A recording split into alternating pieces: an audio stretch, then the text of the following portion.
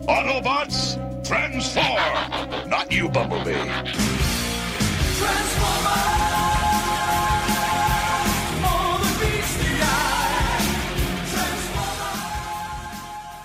Welcome back to More and Less Than Meets the Eye. This is a Transformers podcast in which we are swapping between the critically panned live-action movies for the most part, although allegedly this is the best one, wink wink, and the critically acclaimed comic books by James Roberts. This time, as I just alluded to, we are back on the movie side for episode 13. As of this recording, the most recent, not last, but most recent Transformers movie. It is Rise of the Beasts, and I am joined by my favourite Beast Boy. His name is Ben Phillips. Ben, how you doing? I think I've changed my name to Garth for this podcast recording. So I could be actual Beast Boy. Or Changeling, if you want to go by his original name in the comic books. Yeah, little Garmanana, as he's called in my household. That makes sense to no one. Anyway. I'll cut that from this episode. You don't have to. People are made to watch Titans and they hear the name Gar and they're like, Garmanana. Anyway, this is Rise of the Beasts. It is simultaneously a sequel to Bumblebee and kind of a reboot of the whole timeline, but also, allegedly, according to the producers, not at all, because continuity is for nerds. I'm paraphrasing, but only slightly. Yeah, I think Lorenzo di Bonaventura is like, hey, don't get caught up in how it all makes sense. And it's like, I'd rather you didn't say that as the person sort of overseeing this franchise. But I understand that that has kind of been the energy that Michael Bay always ran it with. Michael Bay made them $1 billion a few times, so who am I to argue? But it sure does continue to break the timeline, as we discussed in Bumblebee. Like, very canonically, in 2007, everyone except Bumblebee arrived on Earth for the first time, and then they all started to arrive in Bumblebee, and they're still here. And like, I don't know, are they saying Optimus and co will leave between now and 2007 and then return and not mention they've been here before? I truly do not know, but yeah. We all asked for Beast Wars for a very, very long time, and we got it? Question mark? I mean, this seems to be the thing that is very true of Hasbro and has been true of them for like 20 years or so, which is they seem to be aware that Beast Wars is popular. Like, you look at like fan vote contests for like most popular Transformers, and once you get through kind of the top 6 or 7 Autobots and Decepticons, like, wasn't the first one that was inducted into their like Hall of Fame Dinobot via a before anyone else, before Optimus, before Megatron, unless they just shoved Optimus and Megatron in without even asking. But as far as I know, the winner of the very first fan vote to go into the Hall of Fame was Dinobot. So the Hall of Fame, so Dinobot won the first year, so they gave them out to Optimus, Bumblebee, Megatron, and Starscream. Were like, that makes sense. Were like, I guess, the like judges' choices for the characters, and then Dinobot was the one who was inducted by a fan nomination. And over time, do we know who he beat to get in? Yeah, so the nominations in 2010 for the fan vote were Soundwave, Grimlock, Jazz, Shockwave, and Dinobot. So he beat his other Dinobot. He also beat Soundwave. Yes. That's pretty... I mean, I think of Shockwave as right up there as well, but Soundwave's incredibly popular. So yeah, Soundwave was literally inducted the next year as well, which was Ironhide, Ratchet, Soundwave, and then Waspinator, another Beast Wars character. Yeah. People fucking love when Dinobot holds the golden disc and quotes Shakespeare and ponders existentialism and determinism and fatalism and dies protecting the nascent human race and all kinds of other things. And it's a very good show. It maybe visually hasn't aged the greatest, but the writing or the characterization, the tight focus on a small cast, treating them like people, like... Obviously, transforming comes up, but you could basically swap them out with any characters. Like, they could be people, they could be superheroes, they could be whatever, and the writing would broadly remain the same. Whereas something that's become very apparent in these movies is they cannot divorce themselves from the idea these guys are giants, and they're hefty, and like they're fundamentally tied to disguising themselves as cars, and they exist only to give expositional dialogue and be like, watch out, and no, and say each other's names. Beast was always like I just think it had more sophisticated writing. It's still not, it's still a kid's show, but I mean, but is that interesting? Because it is that 90s. I feel like there were more TV shows. Like when you think of animated TV shows, you have that like massive surge in the 80s, which is obviously like the deregulation of advertising, and so basically all these toy companies are jumping over themselves to like put out as many programs as possible that are advertising a toy line. That's where you get Transformers. That's where you get like Care Bears and all these shows that are existing, and the animation quality isn't all there, and like there's nostalgia for them, but they definitely aren't held up as kind of like bastions of the genre. And I feel like in the 90s is where you start to get this run of like Batman the Animated Series, Gargoyles, Beast Wars, these shows that are probably aimed at a slightly older audience but aren't interested in kind of holding hands or not dealing with kind of like dumbing down the material in a lot of ways. And obviously there are still animated shows that are made in that way nowadays that don't treat the audience like they're dumb kids, but I feel like there are less shows like that nowadays. Yeah, and like it was famous that like Transformers was dying at the time.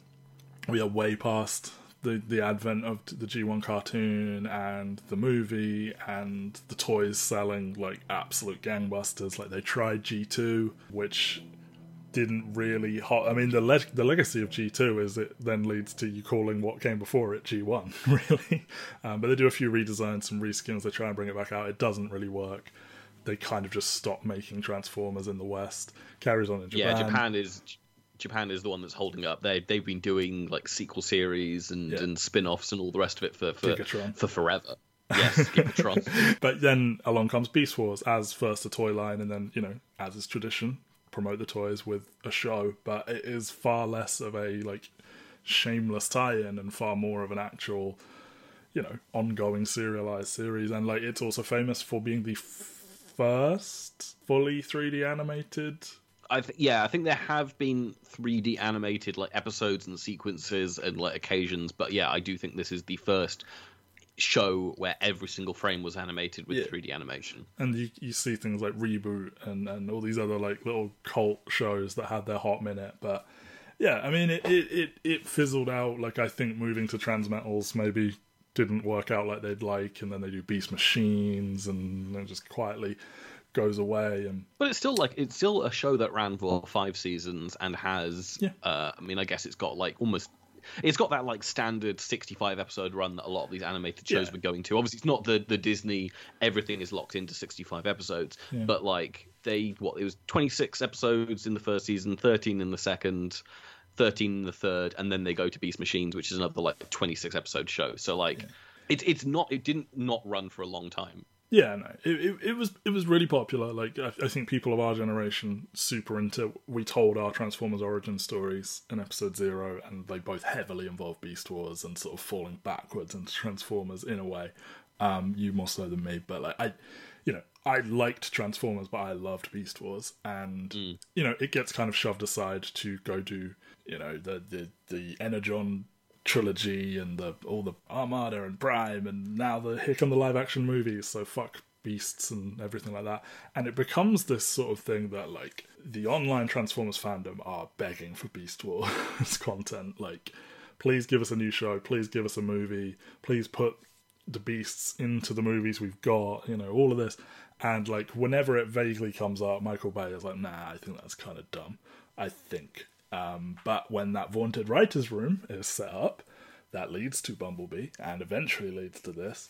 They very knowingly say the phrase Beast Wars, and the fandom rightfully gets kind of whipped up into a frenzy, and then they go and confirm, I think it was called Beast Alliance originally, this movie, which, bad title, gets changed to Rise of the Beasts. And sure enough, here we have a handful of Beast Wars-esque characters. Only Maximals, no Predacons. And they're doing technically some Predacons, if you want to get... Are you attributing Scorponok? Or... Yeah, I'm attributing Scorponok. Yeah, but they're like drones, and they all work for Unicron. And... No, I know, but they've never done Scorponok right in any of these. No, sure. But, I mean, if you said to a fan, we're doing a Beast Wars movie, you're like, oh, cool, Dinosaur Megatron, right? No. is the key thing here.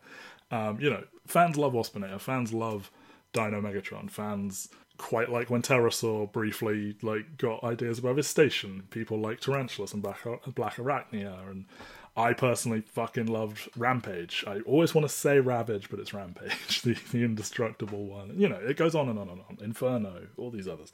Yeah, and none of them are here.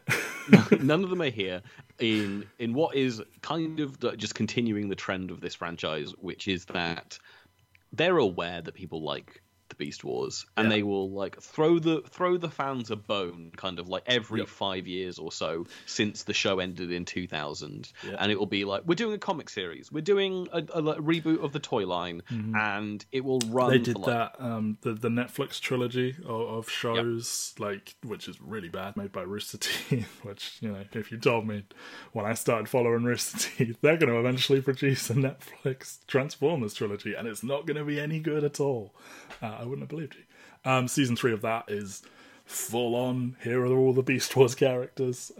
They do fuck it right up. There was a comic that launched for the 25th anniversary. It was alright. Not of the standard of the comics we've been talking about on this podcast, but, you know, alright. And then that is abruptly cancelled because IDW are losing the Transformers license, and we have new Transformers comics coming later this year. But yeah, Beast Wars has enjoyed this kind of like I don't want to, this is crass language, but like, you know, you feel like you're almost in an abusive relationship as a Beast Wars fan, where every now and then they give you this hope, and then it's like, whatever. You know, I can't say there aren't Beast Wars characters in this movie, and they didn't put fucking Optimus Primal front and center in the trailers and the posters, and they didn't hire Ron Perlman to play him and all of that stuff, but it's not quite what I wanted. No, it feels like that is the trend of this entire thing, where like even in the IDW 2005 universe, like the Beasts have shown up. Like Rat Trap is a major supporting character in the other book that's running concurrently with More Than Meets the Eye. Waspinator can control Titans. Yes, Waspinator was in Dark Cybertron. They all show up eventually, every single one of them. I've not got to a point in my reading where I've got to like Optimus Primal. Yeah, they do. Optimus Primal and Dino Megatron do very briefly. I think they're like background or like don't look too carefully at them kind of characters. Yeah, it's kind of hard. It's hard to do those two characters since they are supposed to be echoing the Optimus Prime and Megatron. Yeah. And I always assumed that was what their hang-up would be. Like, kids will be confused why there's a character called Megatron that isn't Megatron, or a character called Optimus Prime that isn't Optimus Prime. My counterpoint would be, you've presented Megatron in about 8 different designs. Why couldn't he just be a dinosaur in this one? Yeah, why the fuck not? And, like, you know, he's called Optimus Primal, and he is a gorilla, and he does say, I'm named after you. Like, I don't think kids are that stupid. No, I don't think they're that stupid, but this movie seems so uninterested in digging into what that means. Yeah. That's the thing is, like, they put the Beast in because they know some fans will get excited, but then you go see this movie, and I think literally my first text after I saw this in the cinema were like, Cheetor and Rhinox have like one line each. I know, they say like fucking nothing, and like this is, as you said, this is a show which there is a relatively expansive toy line. I don't think it ever got to the levels of like the Transformers like G1 cartoon where like every episode is introducing a new character. Yeah, but there are like way more toys and characters that then end up in some comics than there ever were characters in the show. Like, exactly. Like, the toy line is like, the first wave of the toy line is like 16 toys, and the show kind of always tops out a regular cast of like 5 Maximals and 5 Predacons. Kinda. Really, I think you end up with like 6 to 7, but yeah, I mean, there's a core group. They grow out, they get smaller again, they grow out again. But even then in this one, there's like characters who like come in and out. There's like characters they'll run into every few episodes, but like the core 4 that they introduce in episode 1 of Optimus Primal, Rhinox, Rat Trap, and Cheetor are like there throughout all of it, and then obviously they add on Dinobot and Black Arachnia by the end of the run. There's like the other core Maximals. And then this movie is like, well, there's no Rat Trap, which I guess makes sense. So Stephen Capel has like allegedly said he will be in the sequel. We just didn't have room for him. We shall see. They have already announced 2 sequels to this, not including Transformers 1 and not including the G.I. Joe crossover. Oh, G.I. Joe crossover. We'll not excitedly get to that in about half an hour or so. What do you mean? Aren't we announcing we're doing the G.I. Joe series after this, where we're doing all 3 G.I. Joe movies? We're doing G.I. Joe 1, 2, and Snake Eyes. If you write down the amount of money that you'd be willing to pay me to do that, I will give you an answer off air. Anyway, yeah, I mean, that is your core group. And, like, you know, they swap out Rat Trap for Air Razor. You get some gender balance. Air Razor and Tigatron were, like, vaguely likable in the show. I'm not mad at them. They toss Michelle Yeoh some money. If it ended up being a Frances McDormand situation where it turns out Michelle Yeoh got paid more for this than Everything Everywhere All at Once, that would be quite funny. I doubt it, though. Anyway, yeah, I'm not mad at them putting Air Razor in. I'm more mad at them for not having Predacons than I am, like, the omission of Rat Trap, the omission of Tigatron, you know, whatever else you want to call them out for omitting. Instead, we have Scourge and the Terracons, who, like, would be a perfectly fine villain for Optimus and his crew. Sorry, I now realise I have to distinguish which Optimus I mean. Optimus Prime. I know, that's the, like, Truck, not monkey.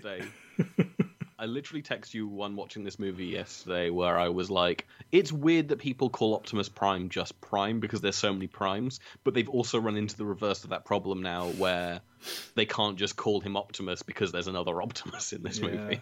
I mean, you know, way back when, he was the only Prime, and it was his surname. Like, it wasn't a title. Like, it was just his name, and now we've come full circle to this. Yes, Scourge and the Terracons would be a perfectly fine foe for Truck Not Monkey. The various Michael Bay characters, sure, why not? It's another vaguely scary looking evil guy. Here he comes. But, like, if you're doing a group of beasts, why wouldn't you put them against some other beasts? Like, but I guess that's the thing, is, like, they should put them against some beasts. I guess in a world where the most popular villains of the Maximals are dinosaurs. Yeah. Or is a dinosaur, I guess, because it really is just Dinosaur Megatron, because obviously they've got Dinobot on the Maximal side. Yeah. But in the way that, like, you know, classically, the Autobots were cars and trucks, and the Decepticons were planes and, like, tanks. The Maximals are mostly mammals, and the Decepticons were, like, bugs and reptiles and stuff. Like, it's just the way it goes. yeah, like they code them that way, but I guess it is like, if you have a gorilla, a rhino, and a cheetah going up against a scorpion and a wasp, I can see why they would go like, oh, it's a little bit underwhelming to do in the advertising. They made sure that they scaled, like, Scorponok, I feel, fucked a lot of them up as, like, a giant scorpion. Like, Tarantulas fucking almost ate Cheetor in one episode. I'm not saying that I think this. I'm just saying in the advertising, if you're dealing with the respond to big scary bug monsters, and I think this would have worked just fine, personally. Okay. I think kids are scared of spiders and wasps and stuff like that, or they're like, oh, gross, I love them. Yes, but they have also pinned an entire movie on the promise of dinosaurs, and the promise of dinosaurs teaming up with the Autobots. And I think that is kind of like what cuts them off at the legs here, is that they can't do Dino Predacons. And instead, they pivot the villain into being what in reality is, and I would not be surprised if there was an early draft, turned out to be Budget Tarn, essentially. I just don't think Tarn is a big enough deal. I don't think he's a big enough name, but I know he's wearing a mask that, like, is vaguely adjacent to the Decepticon logo, but it's the Terracon logo. But, like, yeah, I mean, they are, you know, in the classic animated movie, Unicron turns Megatron and others. He turns him into Galvatron, and he gives him Scourge, and he gives him Cyclonus, and he's like, off you go. And we've done Megatron as Galvatron, and Cyclonus isn't getting a whiff of these movies, so Scourge is your next one up. He's fine. In the same way that Lockdown was, like, fine as, like, a menacing, evil Decepticon-y type character. But, I don't know.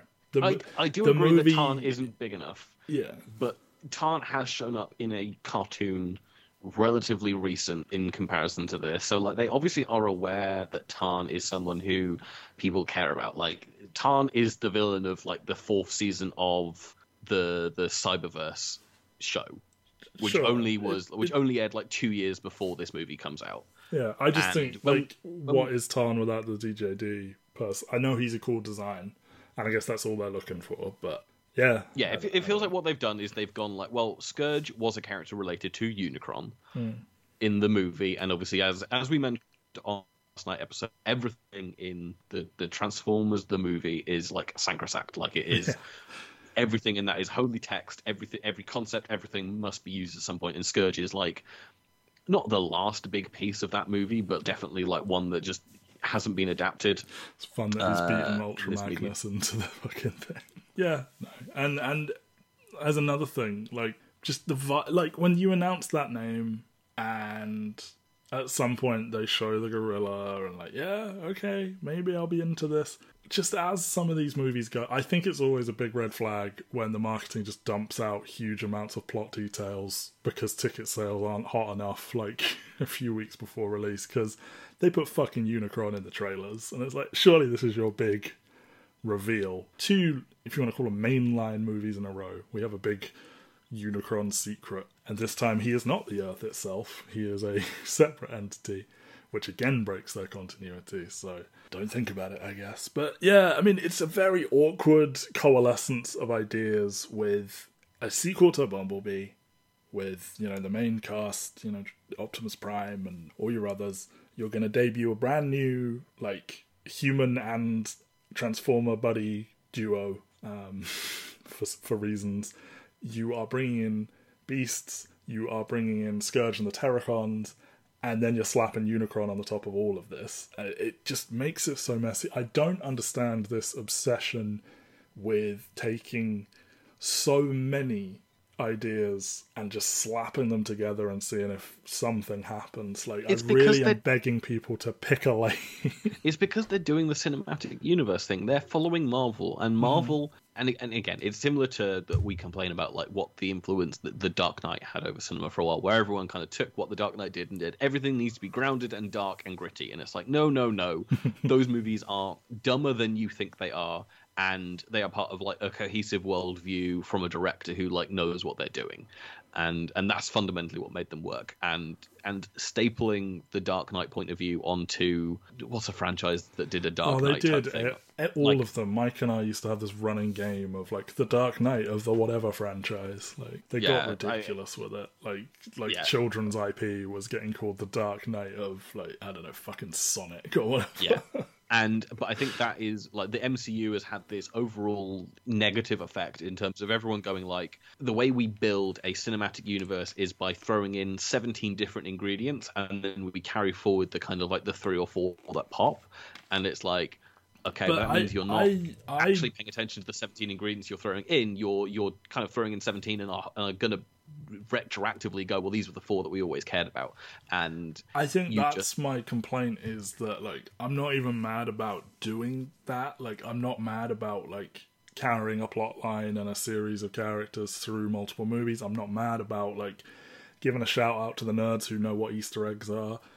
For me, it's the absolute rush job that every other studio has done, and now Marvel have begun to do themselves. They used to build it relatively slowly and organically, or like baby steps almost. It's that this is like, I'm not mad at them for doing Beast Wars. I'm not mad at them for crossing over with G.I. Joe. I'm mad that they're trying to do all of that in one movie. Like, yeah.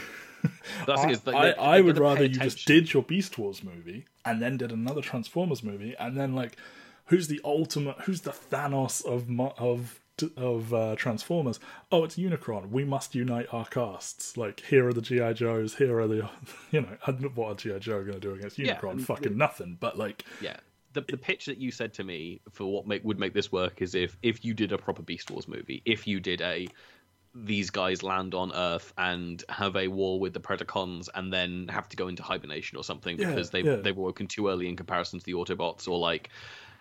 I don't know. I mean, I don't even particularly care about the continuity. If you want to make it so that Autobots landed here in an arc instead of being like 7 individual fucking spaceships, like at the end of Bumblebee, fucking go for it. But just as long as there is something where like the Maximals get developed and there is a cast of characters I like there, and then you get to do another fun Autobot movie, and then if you want, like, fucking do minicons, fucking do a G.I. Joe movie where like they find Mirage and tagging along with them. Like, you could do these things slowly and organically rather than here is one cast who you know a little bit. Here is another new member of the cast who's going to tie into a different franchise, and then here is a whole other cast that people are aware from another media, but we're not going to do them properly. We're going to do them half-assedly and in a way that is in line with no other previous incarnation of them, which I guess is the other weakness of Beast Wars, is that there is no, apart from the original cartoon, there is no set, this is what the Beast characters do. Sure. My assumption of why they didn't just do a Beast Wars movie is their marketing team are like, you simply must have Optimus Prime and Bumblebee or we will not make any money whatsoever. And that might even be true, but there are ways around these things. Like, they did a whole Bumblebee solo movie that they found a way to shove Optimus Prime all over, and he was all over the marketing, and there were a ton of toys, and they found a way to do it. Like, do a Beast Wars movie and do a fucking modern day Transformers prologue and epilogue to bookend it or some shit. I don't know, that's your job, not mine. We should talk about the fucking movie, really. I know we're talking around the movie, but it just, in comparison to the Michael Bay movies, which are chaos and bloat and just actually kind of hard to summarize. Bayhem, they like to call it. Bayhem. This movie is so slight in comparison. Yeah. Like Bumblebee is slight, but Bumblebee is slight on purpose. Bumblebee focused in on a key thing, laser focused on it, cut everything else to the side and just ran with their one thing. This is just kind of, it feels so lifeless.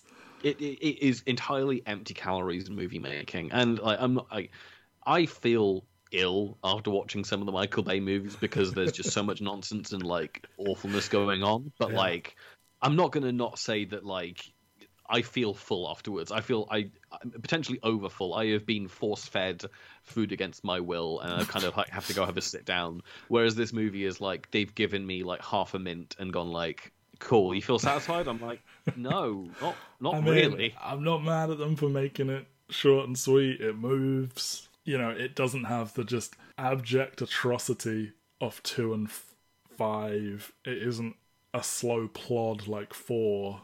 But beyond, you know, as I said to you before we started recording, it just process of eliminations its way gradually up from the bottom of the rankings. But it's not. Yeah. There's still a big gap, in my opinion. Yeah, it's inoffensive, but like that in some way just means it's forgettable. It's similar to the other ones. Is it worse to be boring or bad? Like, is it worse to be inoffensive, so you just sort of skirt by unnoticed, than it is to just try something and be shitty? And the thing is, this is the second time I feel that Stephen Caple Jr. has done this, and I think Creed 2 is a better movie than Rise of the Beasts. I think that is unquestionable. Absolutely, yeah. But it is very much like Creed 2 is a movie that just kind of exists, in my opinion. There's not really...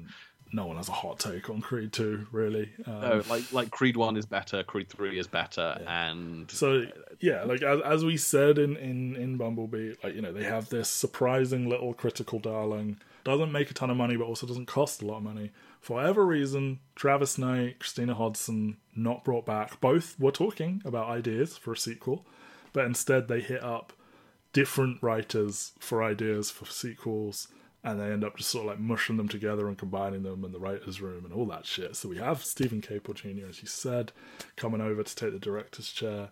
The screenwriting credits end up being a fucking mess because you have Joby Harold, Darnell Matea, Josh Peters, Eric Hober, and John Hober all credited as screenwriters on this thing. Generally a red flag when there's that many writers on one thing. I'm sure there are many good movies with multiple writers. This is not really one of them. And the other big thing is they've been using ILM for years and years to do special effects. And while I don't like the designs, the special effects have generally been impressive from a technical standpoint. ILM are busy with Transformers 1, the animated movie that is supposed to come out like fucking about a year from now. And also ILM costs a lot of money. So they hire the much cheaper NPC who come in and are just way in over their heads. And there's all this talk of like, they have to rush Weta in.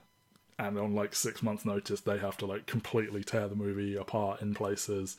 They add in the prologue with the Maximals home world. They completely redo the final battle. All this kind of stuff. You know, there are talks of all these differences in a test screening from like a 2.5-3 hour cut that contains all these extra plot lines that just get dumped. And maybe that is what we're picking up on when we say it feels so slight, is maybe it's just been edited to the bone, and like whatever, like in amongst whatever mess or whatever, you're also pulling out whatever counted as a like through line or a heart of the damn thing. Like you can tell when something's been chopped a lot, I think. Yeah, and I think this one is definitely one where like you just hear about stuff that was in this movie at one point but then isn't in there anymore, and it feels super weird. It's hard to say exactly like how much this has been like chopped and changed in post, but it definitely does feel that has happened to it. I mean, the most famous one at this point is it's very similar to Bumblebee. They completely changed the opening between like test screenings and release, where the original opening is really setting the stage for Optimus murdering Decepticons that are hiding on planet Earth. Yep. And they change that out so they get to the Beast quicker, and they have a prologue set on the Maximals' home planet, which they're super not clear about. Like, I was like, oh, they're on Earth. And I was like, nope, they are not, my friend. And like, you know, as I said, and as we're talking about, like having this other special effects company come in and have to quickly throw this together, that is why you get... Ben, tell me everything you know about Ape Link. I know that he is, like, was he originally a toy who was just a recolored remold of Optimus Primal? And I think that is where my entire knowledge ends. I believe that is where the entire character ends. But yeah, so like they are on their world. We don't have just one gorilla, we have two gorillas. One is Ape Link. I guess it makes sense if you were trying to put this together quickly, rather than design a whole new animated character, just fucking take Optimus and switch his design. Optimus Primal, and switch. This is going to get annoying. I'm going to call them Monkey and Truck, maybe. I mean, we can call him like Primal and Pax if you want. No, they're not using that terminology. I'm not going to give them that. I'm going to say Prime and Primal, maybe. We'll see how it goes. Yeah, you just take Primal and you just do a copy paste and you just change some edge details a bit. Like their like quote unquote fur is slightly different and stuff like that. Knowing all of that, I'm like, okay, I get why you did it. But watching it, not knowing that, I'm like, couldn't this have been, I don't know, Tigatron or Beast Wars Prowl, who's a lion or something like that, as the former Maximal leader? Isn't he like historically not even the leader of the Maximals, like Ape Link? Like I've never heard Ape Link. No. Yeah, I think it's literally just them looking to do a passing of the torch moment, and Primal being thrust into a position of leadership, which I think is vaguely in keeping with the character. Like, he was the leader of a small science vessel, but he was in no way like commander of whatever you want to call the Autobots these days. So yeah, I get that, but was he made because Optimus Primal had obviously evolved into his? I mean, I don't even know what model he would have been using at that point. Ape Link is a copy of the Transmetal, like the blue and silver. Yeah, version of Optimus, but he's coloured like red, I think. But at this point in the series, Optimus Primal is Optimal Optimus. So he's the one in between those. So you got I know. Right. That's the one that Ape Link is, but obviously they want to carry on selling that toy. So yeah, probably. The main Optimus toy is Optimal Optimus, but they want to still have a toy on the shelves that is the in between version. Almost certainly, yeah. So yeah, they're on this planet. Here comes Scourge. He's looking for the transwarp key. The Maximals get it away. Scourge murders Ape Link, and he adds a badge to his body. I wasn't mad, aside from the like, what the fuck is Ape Link doing here? I wasn't mad about this scene. It's like, here are the beasts in action. We've got vegetation instead of like fucking Chicago. Scourge comes across badass. I'm fine with it all. Did you pause to have a look at the badges on his arm? Because that is definitely something I've seen. Wreckers and yeah, there's like a Wrecker badge. There's an Autobot badge. I think there's a Decepticon badge. There's an Insecticon badge. There's a Predacon badge. So they've got like all the badges. Yeah. If you want to experience true mental illness, go look at the full list of badges in all of Transformers. There's like 25. And even the fandom are like, no, there are 4. Fuck off.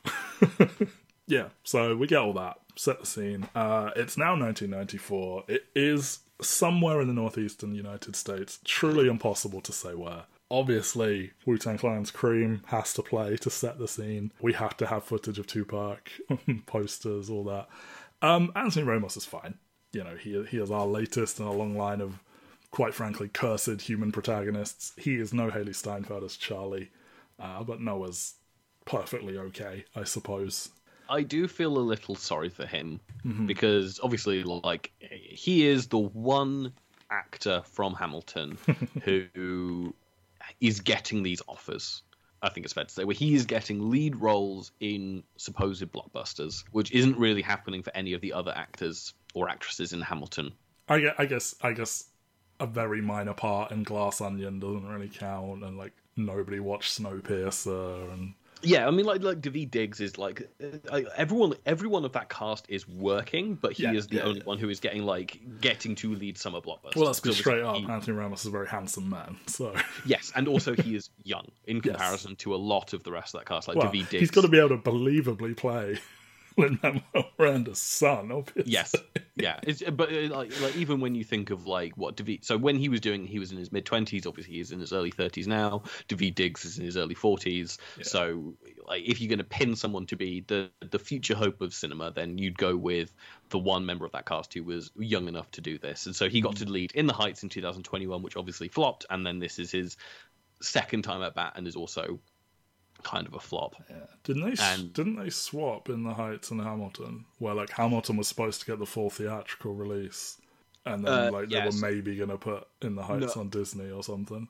It was the thing of Hamilton was going to come out in cinemas the year after In the Heights was, and they were going to have like a summer blockbuster 2 years in a row. But when the pandemic happened, they put Hamilton online a year earlier, and then In the Heights got the summer release the next year, so there wasn't too much Lin-Manuel Miranda. And then obviously probably the most successful of all three of those movies ended up being Tick Tick Boom in the trilogy of Lin-Manuel Miranda musical projects. I mean, I like Tick Tick Boom. It's just funny that is the one. Andrew Garfield. But yeah, I mean, but then the sad thing is Anthony Ramos has obviously he's decided to do what almost everyone does, which he is playing the villain of the next of the Ironheart miniseries whenever that thing is going to come out. The Hood. Yeah, it's like his agent has told him, we've got a Marvel project on the table that will make you huge, and it's like, you guys need to be vetting which Marvel projects you're signing these people up for these days, I'm afraid. It is not 2017 anymore. But he's also done Blind Spotting, obviously the TV series spin-off of the Rafael Casal and David Diggs movie. Yeah. I think both of those have shown up as well in the show. So I don't actually know whether or not like Blind Spotting is. Apparently it is set in the same continuity, so it is the same world, and all the characters are still floating around, I guess. So, but the thing is, these guys are obviously tight in terms of all the projects that they do, and they keep on casting each other in these projects. But Anthony Ramos is the one who's had the chance to expand into like leading roles for big movies. Yeah. I think honestly his biggest issue here is, no offense to the people he's with, but like I just don't think he's got like a big popping relationship with anyone but the little brother character, essentially. Like there is very little chemistry with Dominique Fishback, who I think really struggles in this movie. You know, I think I've gotten the sense I like Mirage a lot more than you do, but even that isn't amazing. And then like he's trying his best to like have meaningful conversations with Optimus Prime, but like it's just maybe a step too far, and it feels like he is just acting against nothing a lot of the time. And like Haley Steinfeld rose to that challenge, and maybe a lot of that is Travis Knight like working around the visual effects a lot more and like giving her physical props to work with and stuff. And maybe this is what it would have been like if he hadn't done that with her. And I'm sure it is very difficult to act against nothing but green screen. It just feels like a very empty performance. Yeah, I mean, it does. And some people just naturally struggle in this, and they are both given the shittiest job in the world, in which I have to imagine there's almost like no practical robots in this movie. I've seen some behind the scenes stuff. They obviously have the vehicles, but like I would really be interested to see like how they do the scenes with Mirage. Is there Pete Davidson like on stilts kind of walking around in front of Anthony Ramos? And I kind of have to doubt it. I think Pete Davidson visited this set, is my opinion, but maybe I could be wrong there. And that's the thing is, I mean, you say I don't vibe with Mirage, and I think Mirage is fine, but I think it is that kind of the most annoying thing it can be, which is you hire someone who has a big personality and you basically just want them to have that personality on the character, rather than like you're trying to shortcut character development by hiring a big name person to just do some Pete Davidson ad-libbing and we'll animate around that, and it's like, go write a character, go get a performer. And the other thing is, it very obviously should have been one of either Hot Rod or Jazz. Like, hilariously, Mirage's thing in G1 was he was one of the only ones that hated Earth and wanted to leave, and you've given him the character of, I love Earth culture, which is Jazz's thing. Or, Hot Rod is another, like, rebellious young sports car, human companions, let's go kind of guy, and instead you come with Mirage. I'm not mad at them. I obviously would have preferred Hot Rod after what they did to my boy in the last night, but I don't think Mirage is the reason this movie falls apart. Like, I think there are funny lines here and there. I think they get some good moments out of the things he can do with his powers and whatnot. But yeah, I mean, we obviously have to lay on our real thick, like, your entire character development will be up front, and then you will be the same person for the rest of the movie.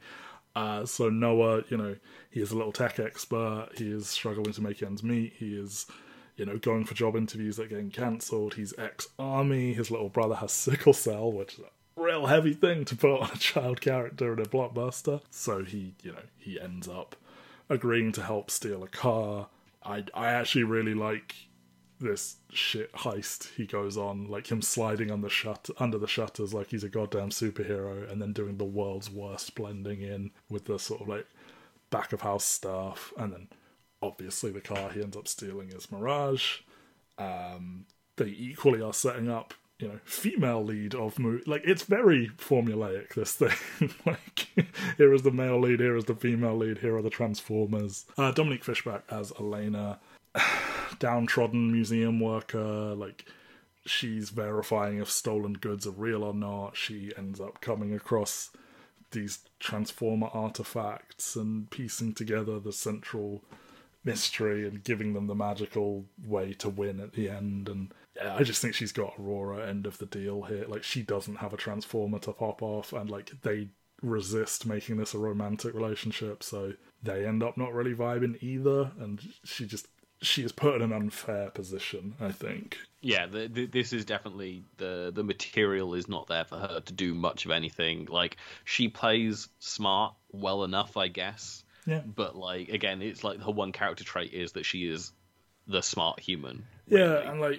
I'm obviously going to sympathize with anyone who's like bosses abusing them and like, taking credit for their shit, and then at the end she obviously becomes like a famous, like, oh, she unearthed all these Peruvian like underground mines and stuff, but it falls very flat between there and there. And that scene almost feels tacked on as well. Like, oh yeah, she had a thing, didn't she? Yeah, especially like when you think about all the characters who are like experts in like Cybertronian or Transformers history with Earth, in the Bay movies, they're always so big and so like like seemingly crazy because no one believes them. Whereas she just like, she sees this, thinks it's weird, and then does all the research necessary to make her an expert in it, where she is literally like, oh, we need to go to Peru because the thing we want are in Peru. And I found some obscure text that's got people worshipping a giant monkey in Peru. Like, she obviously finds the transwarp key, which creates a signal that I kind of like. This as a touch that like only the Transformers can see the giant laser in the sky, so they all start converging on the humans, and Optimus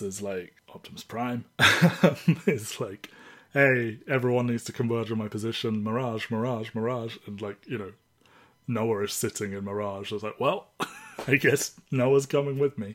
So we get this, I think it's a fun enough little car chase.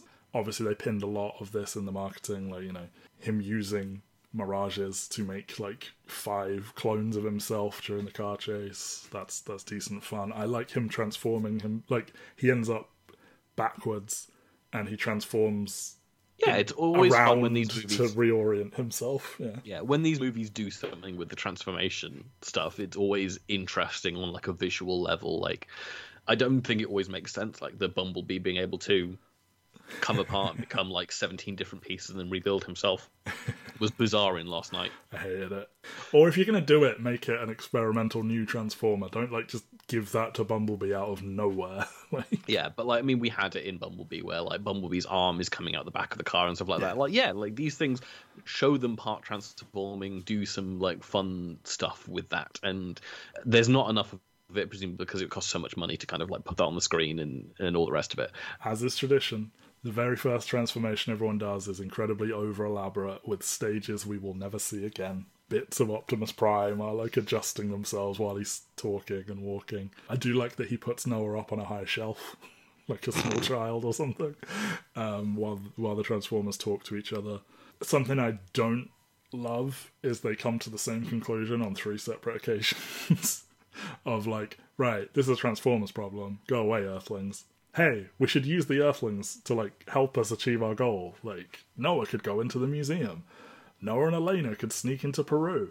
Noah and Elena could sneak under the bridge. Like, I get what you're going for. Like, how do humans make themselves useful when there are 30-foot killer robots? Like, what use are you? And you've got to find a way to give them something to do. But it just feels very like you've done the same thing 3 times. But I guess that's like what they're going for, is like, this is Optimus's arc, is him becoming happy with humans, essentially, because they don't have the other movies to rely on, so he's got to learn how to like humans. And you get the, like, tossed off references to Bumblebee where, like, Optimus is like, one of them was kind to you. Yeah, Steinfeld was up for a return. They didn't do it. I would have appreciated. I mean, does bringing in someone better underline how much worse these two are? Probably, but I would have been happy to see it. We probably should just acknowledge all of that now. Like, for the first time in any of these movies, they give Optimus Prime an emotional journey, in theory, where he fucking hates humans, does not trust them at all. He's very, very grouchy. And listen, Peter Cullen is a fucking legend. Not just as Optimus Prime, but just as a voiceover actor in general. The man is fucking 81 years old. He was not up for this. You know, I know the fandom would get pissed off if they cast someone else, and they probably already are, that, like, Chris Hemsworth is going to play fucking Optimus. I'm mad because I think that doesn't make sense as a specific choice. I'm not mad that they've replaced Peter Cullen, but yeah, like, he is just not up for this, or struggles to sound grumpy or whatever, and it's wild because, like, Optimus has been so poorly written in most of these movies, and yet there's something about Peter Cullen doing monologues that it works every time. You know, for as bad as lines like, give me your face and I'll kill you and I'll kill them all of that just seems so off. But hearing him at length, like, do diatribes about how untrustworthy humans are and everything, it's his weakest outing in the role in a really, really long time. And it feels sad almost. Yeah, I mean, because I think this movie is pinning more on him, and it just doesn't land. They really want you to go on the journey of Optimus Prime learning humans have value, trust humans, don't just look out for Cybertron, learn to protect Earth. I get it, but it wasn't there. Is there anyone else that you would, like, be interested in voicing Optimus? Like, I'm looking at, like, who the people are that have voiced him in different things. Obviously, Alan Tudyk is voicing him in Earthspark at the moment. I don't like Alan Tudyk's Optimus Prime personally.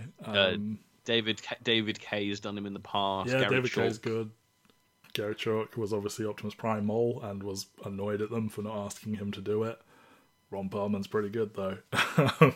Yeah, I mean, I'm always going to go for, like, go get a voice actor and, like, shine a light on them. Don't go for cast famous people.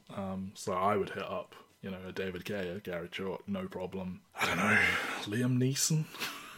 Like, fuck it, let's just go completely. I feel, would someone like Keith David do a good role as, like, an Optimus? I feel like he's got, like... he can do heroic, because obviously he did Gargoyles as well. Like, if we're thinking of guys who are, like, able to cross over between TV and movies, or like, voice acting and acting roles. Yeah. But that's the thing is, like, I do think it's getting close to the time to retire this character, and I get the feeling that what they probably do is they probably kill Optimus off permanently in the movies if they were going to do that. Which do you attempt, like, a Bumblebee Prime, a Mirage Prime? Do you just completely redesign Hot Rod and do Rodimus Prime? Do you attempt any of these things? Like, Optimus dies in part 2, new Prime for part 3. I don't know. I don't know if they've got the confidence, or I mean, it's also this movie didn't do well enough for us to even be speculating on what they're going to do with this as a franchise. Didn't even mention that biggest, lowest grossing or biggest money losing, maybe both. So yeah, Rise of the Beast cost 200 million, made 434 million. Bumblebee did 468 on for 65 million dollars less, and it made 30 million dollars more. Probably a smaller marketing budget as well. I think they went pretty big on this. So, but then this has been the summer of like every movie underperforming. Really, like it took until Barbie and Oppenheimer are the two, and now people are putting out think pieces of what if Oppenheimer does $1 billion, which is just absolutely fucking insane. I don't think anyone thought Oppenheimer, the 3-hour R-rated biopic, was going to be a $1 billion grosser, but. Really confused about what's going on. Like, I want to see fucking Turtles next week, and it's probably out on home video by the time you hear all this. But like, I want to see it in cinemas. I was like, oh, I can wait another week, and like, turns out I can't. They have like reduced its screenings massively already. But hey, that's my problem. Yeah. So Noah doesn't really like them. Optimus doesn't like him. Mirage does like Noah, and is like, hey, he can be useful. He offers to. He's like, let me pay you. Like, sell me. I can look like any car you want, and then I'll just drive off, obviously, and you'll get your money, and off you go. He turns into his classic, like, more F1 style car.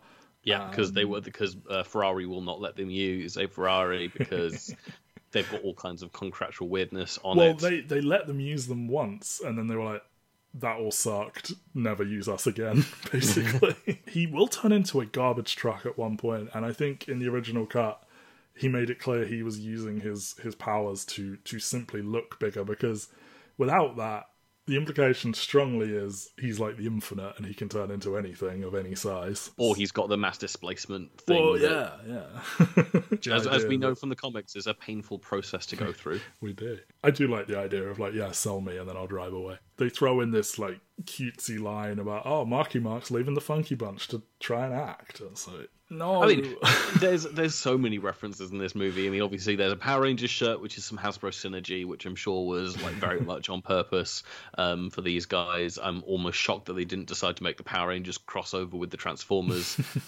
in a certain fashion. In a piece of Paramount synergy, the like Noah and his brother called themselves Sonic and Tails over the walkie-talkies, which the other Paramount franchise that is actually making money at the moment and is getting a third movie imminently. What was the big movie that like moved away from Sonic 3's release date, and everyone was like, they fear Shadow? It was like a major movie. Oh, it was Avatar. Avatar moved away from Sonic 3. Well, it's more that, like, obviously Cade Yeager, like, was played by Mark Wahlberg, and they're like, oh, no, it's like how in Friends they love Die Hard, and then fucking Bruce Willis does a couple of guest episodes. It's like, okay, in your universe, is this guy just a dead ringer and no one's acknowledging it? In the Friends universe, did somebody else star in Die Hard? It bothers me and no one else. We all need to do the Ocean 12 move of have the actor play a character and then also play themselves. I don't know what's happening. I don't know if you caused it, but everywhere I'm seeing, hey, fuck you, Ocean's 12 is good, actually. And it's like come off the back of you saying that. And I haven't seen this opinion in the wild ever. And now I'm seeing it everywhere. And I assume it's you, but... Or has something happened that's made everyone do a big Soderbergh rewatch, or what? I don't know I know I'm doing a big Soderbergh rewatch, but I don't know why other people would be doing a big Soderbergh But you're rewatch. not doing it because of Blank Check or anything, are you? I am doing it because of Blank Check. Okay, well maybe there's just a lot of blankies out there who They're covering the Ocean's trilogy exclusively. Okay, maybe it's them then. But then the thing that bugged me the most in these references, just to get this off my chest, is the kid comes into the room holding a Game Boy and goes, I can't even beat Bowser. And this was the second text I sent you, which was Bowser's not even the boss in a Game Boy game, so I don't know what the fuck he's playing. Which might be the nerdiest thing that I've ever texted anyone. Look, Noah is sitting there, like, isn't he like trying to get them like free cable or something? Like maybe he's like hacked him together, like a Neo Geo that plays NES games or something. Maybe. I think I text you and said, like, I mean, I would be more respectful if they said Tatanga, who is the villain of Super Mario Land, but I was like, obviously they can't do that. I said I know. I never got to him when I was a kid. I just played those first 4 levels 100 times and never beat the fucking But the thing is, you could do I Can't Beat Wario, because Wario is the main villain of a lot of the Super Mario Land games on the Game Boy. Yeah. And people know Wario. How could they fail the Mario canon this way? I know. I mean, Elon Musk played Wario on SNL. Wario has got mainstream credentials. I love that that's your justification. I mean, where else has Wario shown up in mainstream media? I mean, obviously, I feel a lot of ladies cosplay as Waluigi and Wario in a sort of ironic way, but sure. Right, so we've got a key, we've got a big light in the sky, all the Transformers want it, Elena's got it, here comes Scourge, time for our big fucking fight. We've got Noah and Elena, the misunderstanding of, he's here to rob you, and, he is. She calls security, and then Scourge just blows a hole in the side of the museum, and yeah, we have a big fight. It's whatever. No, the fight is so dull, and the only thing worth talking about it really is that Bumblebee dies. He does, joining the illustrious club of everyone who debuted in Transformers 07 on the Autobot side. They've all died at some point. Most of them die at about the 1 hour mark. It's oddly clockwork. It reminded me of, there's a fight scene in X-Men Dark Phoenix with, it's just this really dull fight with Cyclops dropping the F-bomb and there's a bus maybe and Magneto, and it's just the most boring fight scene you've ever seen, and then for some reason Mike really liked it, and I was like, what are you doing? Yeah, they have a big fight, and B is killed, and Optimus gets his fucking ass kicked. A real Dark Knight Rises situation where in their first fight, villain just mops the floor with Hero, mocks him, and then they fight again, and for no real reason, he just beats him the second time. There's no, moral lesson. Well, I don't know. Maybe Optimus's new love of humans has empowered him to be better at punching people, but I was looking for some, exploitation of a weakness, or he trains with Optimus Primal and learns the ways of the Beast or something. I don't know. Yeah, there is nothing in this movie which gives Optimus a power-up. The closest they get to a power-up is, they get reinvigorated near the end of the fight and they just manage to beat everyone. Yeah. It is weird. There's not even enough of, characters teaming up to take down other characters. It really is just... they're better. Yeah, we need to combine our Beast style with your truck style. They do that once. They do that, when Optimus and Optimus team up to take down one of the Terracons. I forget the names of them. Who could possibly care? Yeah. Yes, giant air razor arrives to save them. I was tickled the entire movie by how enormous the Maximals are. Canonically, they're smaller. They are the size. They can blend in with actual sized animals. But, well, for the most part, I think Scorponok and that are a bit bigger. But Cheetor is the size of a cheetah, that kind of thing. Because they're more energy efficient over time, so they've gotten smaller. And here, they are way bigger than all of them. For them, Air Razor looks like a fucking Quetzalcoatl ass, Aztec bird of death, raining fire down on everything. Except she's not the one that's from South America. No. She's based in... Where do they say that she settled down? Because she had, the whole thing is, she had a tribe of Maximals as well, but they seemingly also all died, and now she's alone and has and they had the bird statue that Elena has, found, and Scourge gets the key, but it's only one half of the key, and he gets taken the piss out of by Unicron within what is quite a funny scene where Unicron is just this is half of it. How are you such a fucking moron? You didn't realize you only gave me. They're doing the Avengers 1 thing where Scourge is telepathically transported to communicate with Unicron, and then when he's chewed out afterwards, it turns out they're just in a room looking at a wall kind of thing, which is fun. So it's exposition time. We have to go to Peru. Air Razor meet a couple more Autobots. Yes, Air Razor will very briefly allude to the fact that we are from your past and your future. Again, the time travel aspect is greatly reduced after test screenings, where Optimus Primal is named after Optimus Prime, but through timey-wimey bullshit, they have ended up in the same time as them. The thing is, they explicitly say the transwarp key allows you to travel through time and space. Yes. And potentially opening up why the continuity is all fucked. But no, why bother?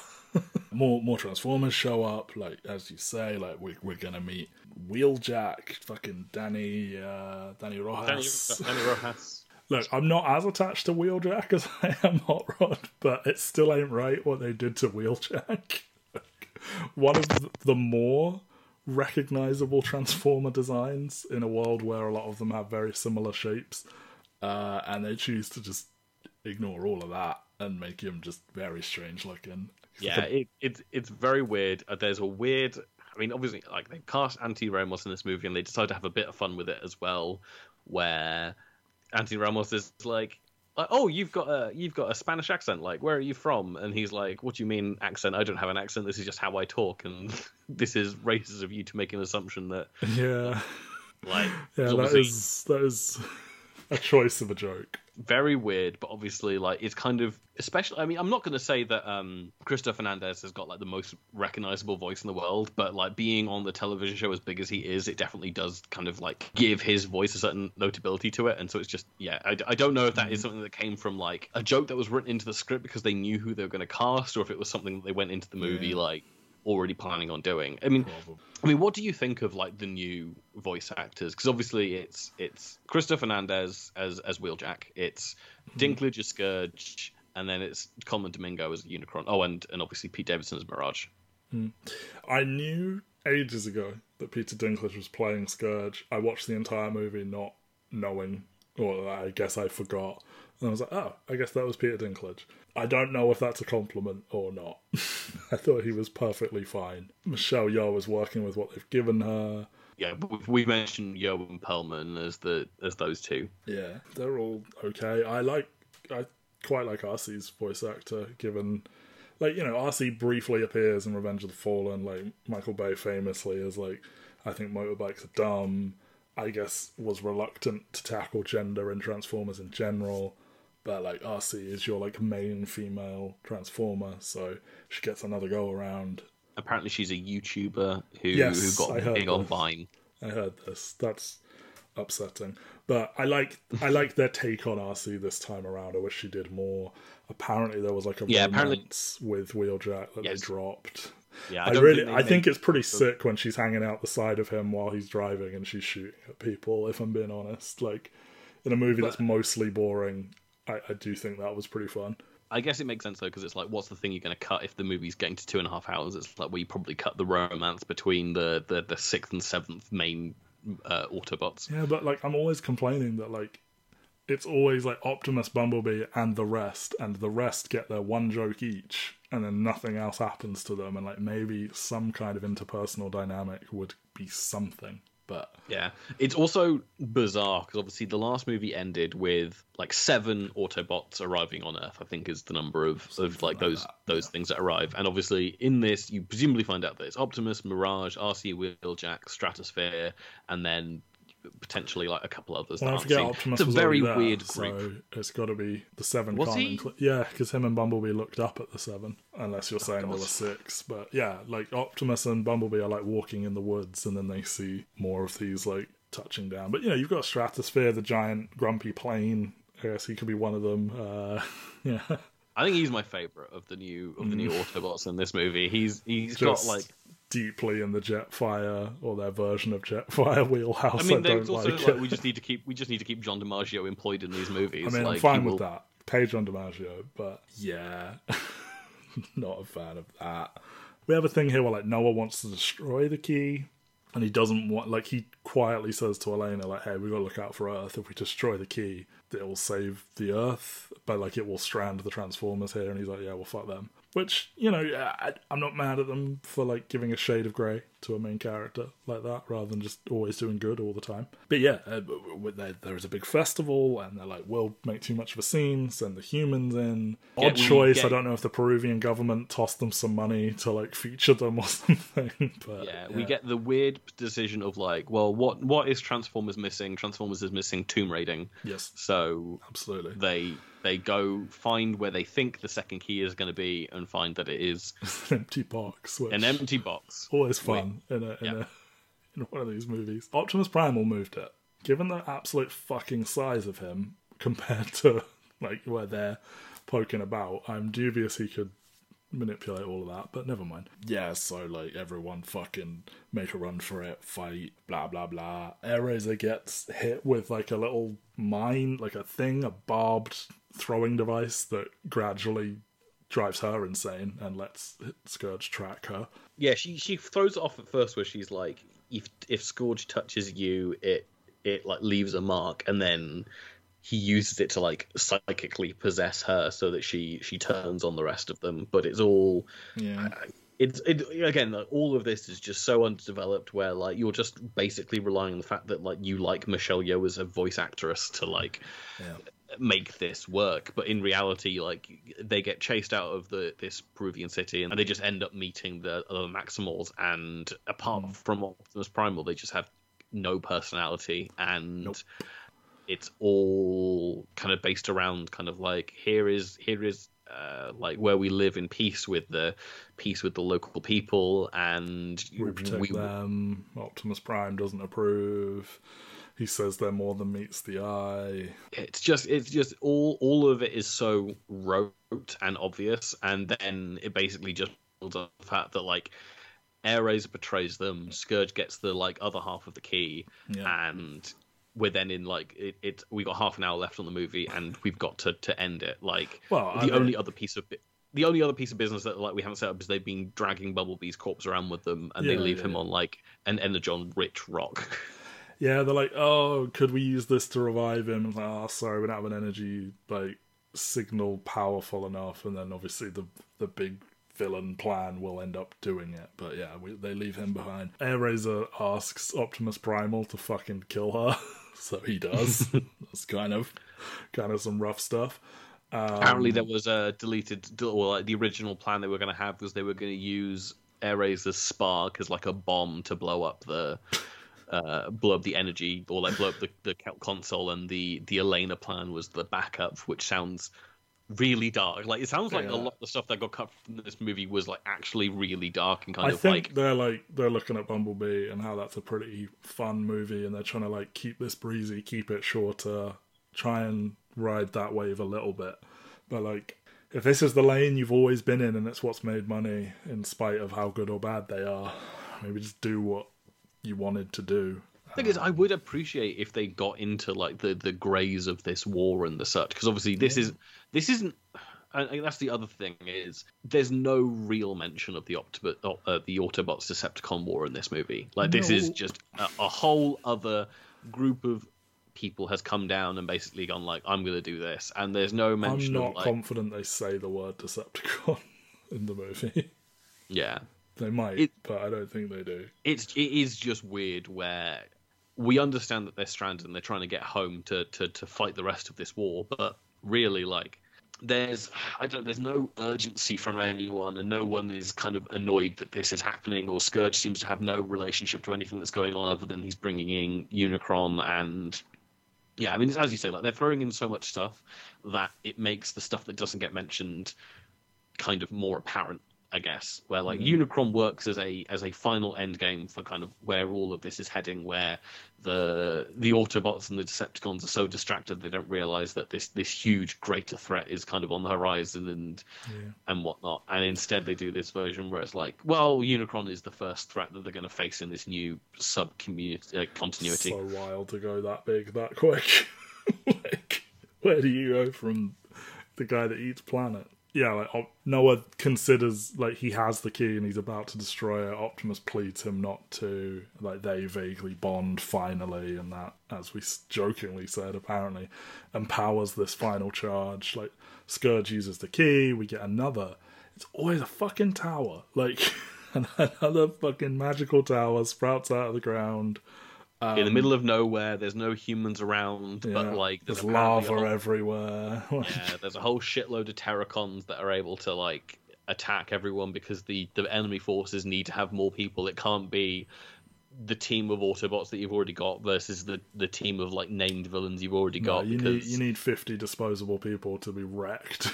Like, that's the thing is, and it just makes this final sequence so much noise where it's like they show the Autobots and the Maximals attacking, and you finally get to see the Maximals transform because fuck Air Razor, apparently. They wait 90 minutes to have them transform, and as you say, Air Razor never got to. I appreciate, like, trying to make it a big moment, but, like, when they finally do it and it's done in, like, a long shot where it's against, like, a muddy, dark background, and then they never get, like, a focus moment in the fights, other than if you want to say Cheetor chucks a spear at one point.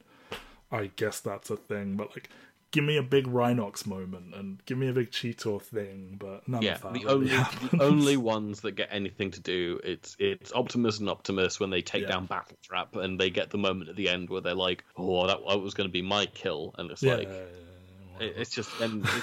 it's so nothing, and like they do that so early and not on Scourge, where like Optimus Prime is the one that takes down Scourge on his own, ultimately. It really does feel like the Maximals' role in this final sequence is a lot smaller than it should have been.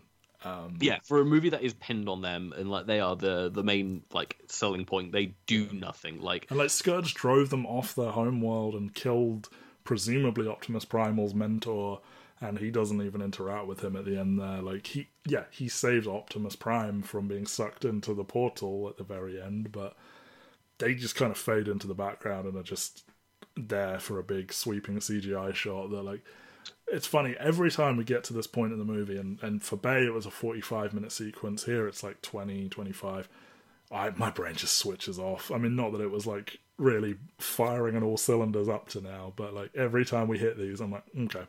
And I know what's coming for the next half hour, and it just never moves me ever.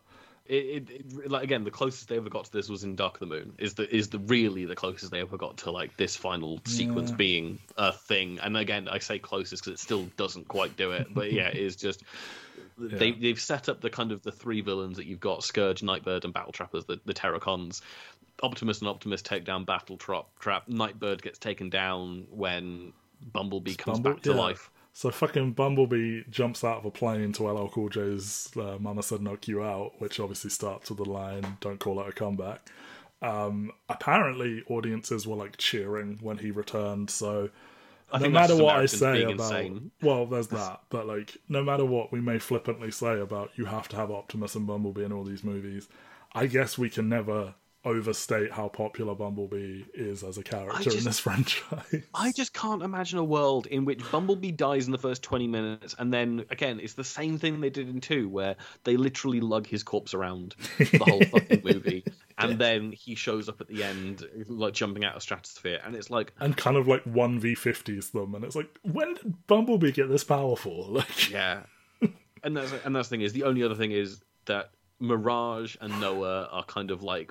fighting off Scourge whilst Elena tries to do her thing, and it ends with like Mirage gets to do the cool thing of like he becomes 3 and like manages to use the other Mirages to distract Scourge to get a punch in and all the rest of it, but ultimately sacrifices himself to protect Noah. And then in the course of sacrificing himself, we've seen him like give Noah like a hand energy blaster at points and asks him, you didn't ask where that came from on my body. Yes.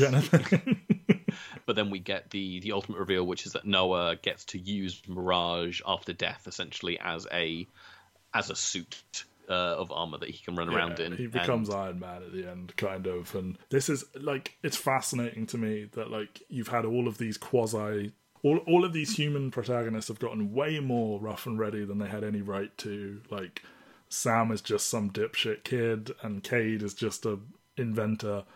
Explicitly, Noah is ex-army. He never holds a gun in this movie. He never uses his military training.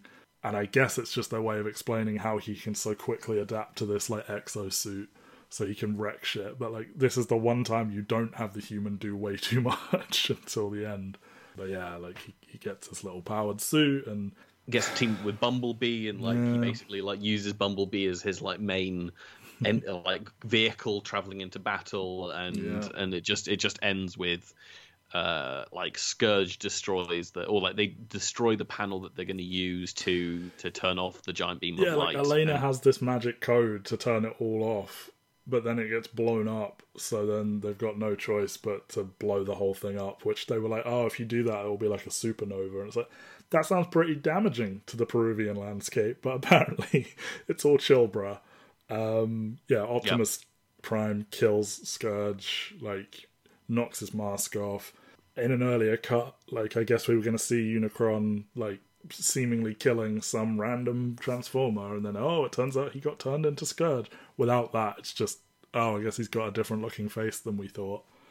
Melts him in lava, like, kills the fuck out of him, tells everyone else to leave, and... But of course, Primal and Mirage Noah don't listen and save Optimus's life, and they run away from, like, the collapsing landscape. Apparently, the original cut of the movie was going to be Optimus actually did go through the portal to Unicron, and that was the end of the movie. And the end of the movie is going to reveal Unicron's like entire like visage, because we haven't seen all of Unicron in one shot at this point.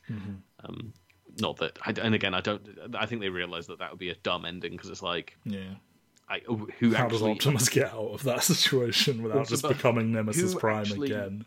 Who actually cares about like Unicron's default form, unless you're going to have him turned into fucking robot form, which I don't know, maybe just the sense of scale of it, or he's got Optimus or whatever. Optimus Primal tells him your sacrifice becomes our oath, so I guess this is the reason he's named after him. But yeah, and like, how many movies is this now where like Optimus has had to give up their way home in order to protect the Earth? Like, I feel like it has happened many, many times at this point. I mean, but it's so nebulous. Either the whole thing is like they're going to bring Cybertron to Earth, or Cybertron is already dead, or the thing is like, it's so exhausting, the idea of Cybertron is dead, and so therefore we have to settle somewhere else, but also we'd really like to go back to Cybertron to kind of like protect it. I don't know. It's just I just can't deal with having Optimus declare Earth as our home now 9 times in a row. You know, Autobots come here. Like, it feels like a toy mandate to basically end these movies with Autobots, this is our home now, so more Autobots arrive in time for the sequel, so it's a slightly different cast. Right. And we can sell you them early. Like, these are the Autobots that came, here's your sneak peek, but then we'll give them all new designs next time anyway. I mean, that's the thing, is like, there is an Air-Razor toy that got released in conjunction with this movie who is, like, has a robot form. They never show it in the fucking movie. I don't think there's any concept art of an Air-Razor, like, Transformer, but, I mean, and is it even I don't even know if it's like a redeco of like an old one, or if it is like a brand new Air-Razor model or whatever. But like, like, it exists. I could go out to a store right now and go buy a Rise of the Beasts Air-Razor if I really get wanted it signed by Michelle Yeoh, maybe. Yeah. Everyone goes home happy. Noah gets, like, Elena is credited for discovering this stuff in Peru. Noah gets a job interview finally. They're like talking about the gap in his resume, and he's like, I spent time in South America. And then the guy, it's the classic movie thing of like, I hear Peruvian food's good, and he's like, I didn't say Peru. And then our big reveal is, this is G.I. Joe. They want him. They hand him a card. End credits. If that's the way they want to go, sure. I think as people who are not American, we will never fully grasp how big G.I. Joe may or may not be. To me, it's nothing. Like, it's almost a silly thing I would reference. Like, look, fucking G.I. Joes. I think it does enjoy a pretty decent fandom in terms of collecting retro toys and stuff. Whether there's enough of an audience to do a big G.I. Joe crossover movie, I don't know. It sure fucking bothers me when they show up in the comics that I'm enjoying, and then like, here's fucking G.I. Joe. I'm like, no, go to hell. Like, but yeah. Yeah, I mean, the other thing is, like, G.I. Joe was never a thing. Like, the UK version was obviously Action Man, and even then, like, when we're growing up, Action Man is not, it's not a one-to-one thing where, like, the thing that happened to us when growing up was Action Man was basically like Triple X, I guess, is the closest incarnation, where it's like all extreme sports, where it's like he's a snowboarder, he's a rock climber, astronaut, and Action Man, and exactly, and I mean, and obviously Hasbro owns Action Man as well, and in the comics they put Action Man into these fucking things. That really fucked me up when I got to that, and he's called like Tim or something. I was like, no, fuck you, he's not called Tim. This is Action Well, they're trying, Man. but like they're not even doing Action Man from like 90s kid perspective. They're doing it as like soft James Bond, and this is obviously like Army Guy. And I mean, obviously G.I. Joe is a thing because I feel like it is referenced an awful lot in terms of, I know people who is the main villain of Cobra Commander, and obviously like everyone was like wanted to hear Joseph Gordon-Levitt do the Cobra Commander voice, Once a Man and all that shit. Yeah, but and yeah, I Godspeed to them. Like, they're going to try and do this, and apparently it doesn't count as one of the 2 sequels to this movie, but they are going to try and do a G.I. Joe Transformers crossover. Are they going to keep the other movies in, like... Are they going to be in continuity? Will we still have, like, Rise of Cobra, Retaliation, and Origins? Oh, right. Like... I don't fucking know. I've seen the first one. I could tell you fewer than 3 things about it. I mean, it's still one of the funniest, like, relics where, like, the first movie kind of bombed. They dumped the entire cast and decided to pivot into having, like, The Rock as your main character. And then in between... A tale as old as time. In between those movies coming out, Channing Tatum becomes an actual legit star again, so they have to reshoot the bulk of, like, the early movies so that Channing Tatum has a slightly bigger role than he was originally going to have. Good. I'm glad that happened, actually. So they dumped him because he wasn't famous enough, and then he got more famous. And they're like, wait, come back. Like, yeah, because I think he'd already. You're Magic Mike now. Like... Yeah, he'd already shot his, like, death scene for the movie, and then, like, Magic Mike and it was like Jump Street. What is it? Yeah, it's Magic Mike, Jump Street, and, like, all these other movies came out, and they were like, oh shit. He's actually, like, well liked and figure out his lane now. Obviously, his best role is as Danny McBride's gimp slave. And this movie does a thing that annoys me so much. You have a distinctly of an era soundtrack consistently throughout the movie. Then we hit end credits, and obviously it starts with Biggie and Hypnotized. But then they move into their, like, here's a song that a contemporary artist has written for the movie, and it just completely takes you out of it. Because, like, I know what, like, 2023 music sounds like compared to 1994 music. And, like, it's fine. Like, you know, who could care? You're in the credits of a Transformers movie, but it bothers me when they do this. Mirage is fixed in the mid-credits, whatever. Should we do a ranking just to kind of, like, close this off? Like, we've been talking about these movies. We're done with the movies now. There's still the final comic book episode, but, like... Yeah. The Last Night is the worst thing in the whole fucking world. Revenge of the Fallen is just above that, as just the messiest thing in the world. Just above that is the most boring thing in the world, Age of Extinction. Then this, which is, after talking about it, I think I'm more annoyed at it, and some part of my brain is like, it's pretty cool then Frasier's a badass, like, government agent. But we'll say this, then...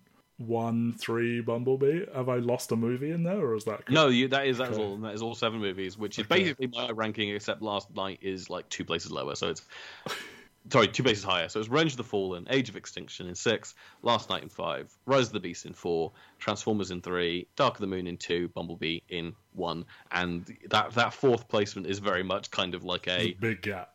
It's a big gap. Like, the first 3 are movies that I could probably throw on again and not want to, like. For me, there's a big gap. Like, I think Bumblebee's, like, actually good. Like, not just good for a Transformers movie. I'm like, I would watch Bumblebee every 3 years for the rest of my life. Fuck it, why not? Whereas the rest of these are just a pile of garbage. Like, even the good one is, like, it's not very good, though, is it?